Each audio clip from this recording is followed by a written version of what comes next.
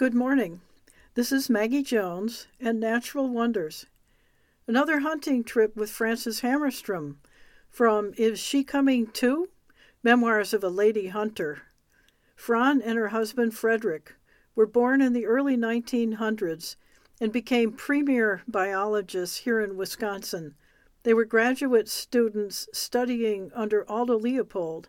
He directed them on their path to the Central Sands to study prairie chickens and sharp-tailed grouse, which were declining as agriculture was advancing. Aldo Leopold was a stickler for excellent writing. He had his students rewrite and write again. This influence is very apparent to me when I read Fran's books, and happily for us, she wrote many books.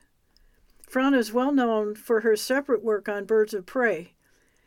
The title of this chapter is A Sharp-tailed Hunt in North Dakota. Fran doesn't give us the year for this chapter. I'm guessing it takes place, as the previous chapters have, in the 1930s.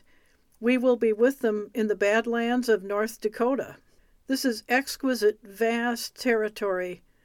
Fran's description of the landscape evokes the place as if we were there with them. And now a sharp-tailed hunt in North Dakota. The hills of the Badlands are black and bare, and the sky is still dark. Then, with the first glimmer of dawn light, we crawl out of the sleeping bag and quickly put on the jackets which have just served as pillows.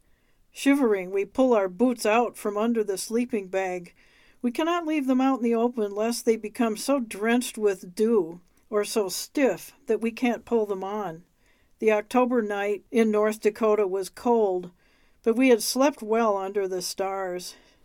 We get the fire going, break the ice in the water can, and soon we hear the coffee pot bubbling.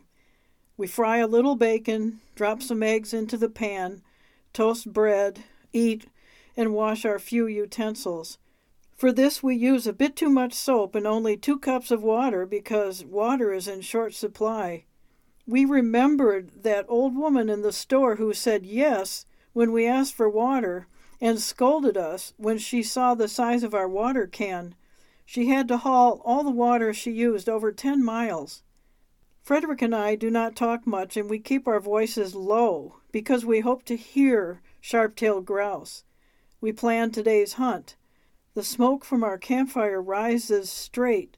The morning is windless, so the birds can hear every sound we make from afar. When the first sunbeam bursts over the hilltops, Frederick and I exchange a contented look. We did pick a good campsite. All around us the valleys still lie in cold shadow. Frost still sparkles like thousands of diamonds on the grass blades. But here the sun soon warms us right down to our bones. We take a good look at all the hills around us and memorize every peak. One looks like a mushroom. Another tapers high into a sharp point. We are strangers here and need to find our campsite again by nightfall. If we lose our way, we would have to sleep without bedding. Uncomfortable. It is absolutely still all around us, not a sound. Suddenly, in the far distance, we hear a sound like soft laughter. A sharp-tail is flying. It was just a minute ago that we squatted peacefully at the fire. Now we've jumped up, guns in hand. High, way high, a sharp-tail flies past. 6 more follow, and they all disappear, curving away behind the mushroom peak. Quickly, we put the fire out with earth and start out. Perhaps the birds have put in high up near the peak, or perhaps they are somewhere in the valley beyond. We have hope that we can find them again, because their flight path was curved when we last saw them. The curve comes just before they're going to land. Sharptails fly like a question mark, first in a straight line and then in a great curve, as though they wanted to hide their whereabouts. The higher we climb, the more our tension rises. We crawl over a bare, almost grassless area, and a cactus thorn spears my leg. Immediately I'm all gooseflesh. The pain is not great, and the matter is not serious, but nonetheless we have to stop and get the thorn out. one tends to shoot badly with a cactus thorn in one's leg. We decide to approach the mushroom peak from the west. This will mean that if we get a chance at a shot, we'll have the sun in our eyes, but it will also mean that our long shadows won't spook the grouse before we get within range. We continue around a small ridge, and then we realize that the sharptails can't have put in above us. There's no cover, but there is a really likely covert just below us. They might be there, perhaps under small, bushy oaks, perhaps under the rose thicket, or under the snowberries, which cover part of the hillside like a carpet. We make a long detour in order to sneak up on this likely-looking covert from below. We travel slowly and very softly, careful not to step on any dry weed. The day is already warm, the frost has melted, and we can move soundlessly over the wet grass. Perhaps the sharptails are here. I check to make sure that I've loaded my gun. No missing an opportunity like this one. My man shouts, "Mark!" Suddenly it seems as though the whole air is full of birds, flying sharptails, lots of them. One is within range. I shoot, and then I shoot again. Missed. 32 sharptails flushed, and we didn't even get one. Crushed, we stand and watch the 32 disappear over the next hill with their singular laughter. It was to be expected. If only 7 had lurked in that draw, we would probably have connected, but the bigger the flock, the more tumultuous they are. Now we have to find the 32 again. Maybe they have scattered. How to find them again? We climb back up onto the mushroom peak. As far as we can see, there are great bare stretches and peaks, peak after peak. No houses, no people. The flock will probably have gone into some small valley, but how to look for them? Perhaps we'll stumble onto another flock. Frederick says, "You see that saddle over there? It makes sort of a bridge between those peaks. Why don't you come in from the south, and I'll come in from the north. Let's meet on that saddle about noon, right?" We part. Good luck. Uphill, downhill. I explore every bit of cover carefully and quietly, and then I hurry to the next one. I find night roosts in a carpet of low bushes. Night roosts have an accumulation of pale droppings, and near each roost, sometimes within it, is a single, almost black cloacal dropping. Cloacal droppings are not passed near day roosts. I come upon some dust baths at the edge of a ravine, but there are no sharptails here now. The heat of daytime is beating down. I take off my jacket and carry it on my back like a pack. And I'm getting hungry. The only food I have with me is an apple that happens to be in my pocket. We left camp so fast to chase after those birds that we didn't even think of food. A shot. I dash uphill to the nearest peak. Perhaps our 32 are in the air. Perhaps I can watch them put in. Panting, I stand on the peak and look all around. The air is so clear that it almost shimmers. I look far over the hills and valleys and off into the blue horizon, but no living creature moves. Only far to the northeast, 5 horses are galloping uphill. That's probably where Frederick is. Those horses, part tame, part wild, and mostly half wild, are very curious, and often when they hear a shot, they come a-running to see what's up. I can't see the saddle where we're supposed to meet at noon. I keep on hunting, uphill, downhill, sometimes making detours to push into likely cover, but I keep heading mostly east. I try to explore every bit of cover. At this time of day, the sharptails should be somewhere under low bushes or in a ravine. Nothing moves. It is as though I and my shadow, which accompanies me like a dwarf hunter, were the only living beings in this glorious bit of the wide world.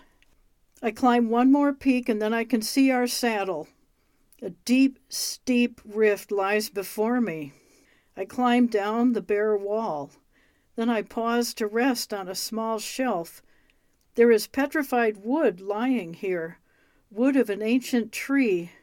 Fragments are strewn like naked bones on the bare gray soil. At last I climb up to the saddle. Just below the crest, there are living, scattered junipers, crooked and torn by the wind. They are old, and if they weren't so ancient, these dark green shapes under the light blue sky would seem like foreign shapes. Perhaps junipers were once common in this landscape now covered with grass. Now there are few trees struggling in ancient ravines. Perhaps the petrified wood that I found was once a living giant juniper. I lie down in the short grass atop the saddle, and my thoughts drift. I think about all the forces that have had an impact on this land, weather and wind and the hand of man. Perhaps in earlier times there was a forest primeval here, and now it's just grass, nothing but a few thickets and grassland, true sharptail habitat. The forest primeval holds no habitat for sharptails. Before long, it again comes to my attention that I didn't bring food along. A good appetite, indeed sometimes real hunger, is part of a real hunt for us. It seems to us that those who have never known hunger and who do not understand the interrelationships between hunting and hunger can barely grasp and understand hunting. And here comes Frederick. Any luck? I asked eagerly. Yes, he answered. At any rate, I know where 5 sharptails have put in. I walked up on them, but they flushed out of range, so I didn't get a shot. They flew a bit over a mile, and I know almost exactly where they are. Marvelous. But do you realize we forgot lunch? Without a word, Frederick pulls a rabbit out of his pocket. This may not be noble quarry, but we won't go hungry. I climb back down to the little junipers to gather some firewood while Frederick skins the rabbit, dresses it out, and cuts it into 4 pieces. We soon have the fire going and the rabbit meat roasting. Rabbit roast. It has a delicious aroma. Soon a hindquarter is cooked through. I tear it off and taste it. Top notch. We sit together munching rabbit. We look at the high hills and the wide open spaces and consider the poor benighted hunters who eat in cafes and so miss part of hunting. How about dessert? Proudly I pull my apple out of my pocket. We divide it. After a cigarette, the hunt continues. Now we sneak up on the 5 sharptails. It's easier than trying to get close to 32. Frederick knows just where they are, but we don't travel together all the time. We keep separating to explore one nice little bit of cover after another, and sometimes we almost bump into each other to work an enticing thicket thoroughly. We cross a flat, low open valley and press into a thicket of stunted oaks and bushes, and suddenly we hear sharptails again, in the air, over our heads, and here we are in the middle of the thicket. It's as though every twig were a hand trying to hang on to my gun. I can't get a shot off, not where I'm standing, but Frederick shoots and doesn't miss. I hear a bird drop on the ground like a stone. He'll find the bird without my help.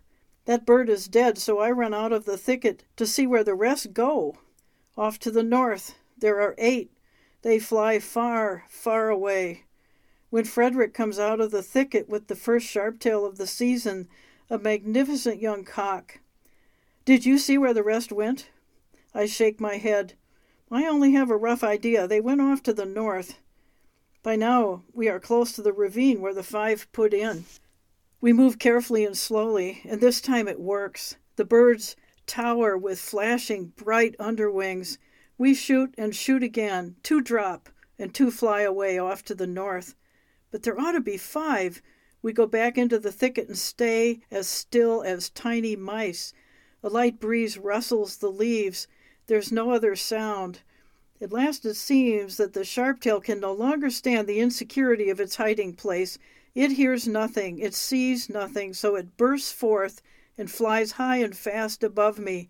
I shoot, but the bird keeps going. My man says, "That was a nice try," in a comforting voice. "But I hit it.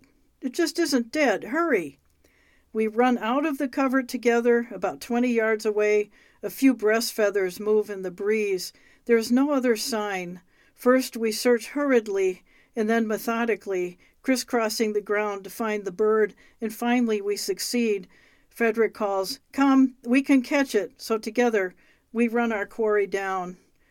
We have one more chance to sneak up on sharptails. We follow those birds we watch to go north. We follow uphill and downhill until we come upon a large, level terrain, a wheat field. How far away does the farmer live? There is no house in sight, but not far away some sharptails are up on a rise, feasting on wheat left over after the harvest.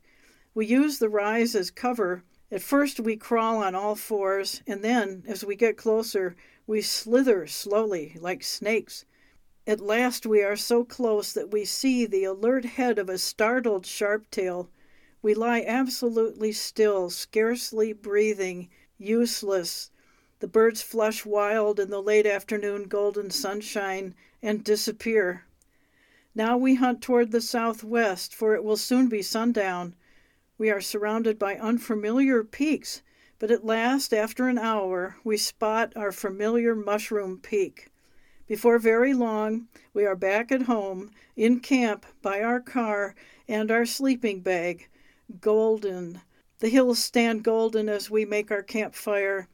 We fry one sharptail in bacon fat, and then in the same frying pan I make a quick cornbread, thin and crisp like a good pancake. We drink red wine with supper, a most excellent supper. The cold of the night creeps into our camp like a slowly lowered theater curtain. We sit close to the fire, warming our hands and feet. The pale sky turns darker and darker until our mushroom peak has almost disappeared and the stars, seeming oversized, light up the sky. The laughter of flying sharptails lingers in our memories, and the flashing underwings return to our thoughts like an echo.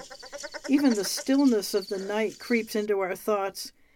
Nothing seems to stir anymore, and then suddenly, out of the deep silence, it starts up, the evening song of a coyote, the prairie wolf.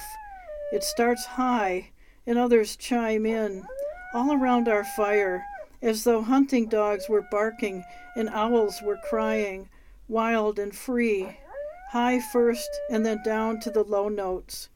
The song is over. The coyote begins his hunt. We crawl into the sleeping bag under the black starry heavens. And that's the end of the chapter, A Sharptail Hunt in North Dakota. And that's Fran Hamerstrom writing in her book, Is She Coming Too? Memoirs of a Lady Hunter. This is Maggie Jones in Natural Wonders. Thanks so much for listening.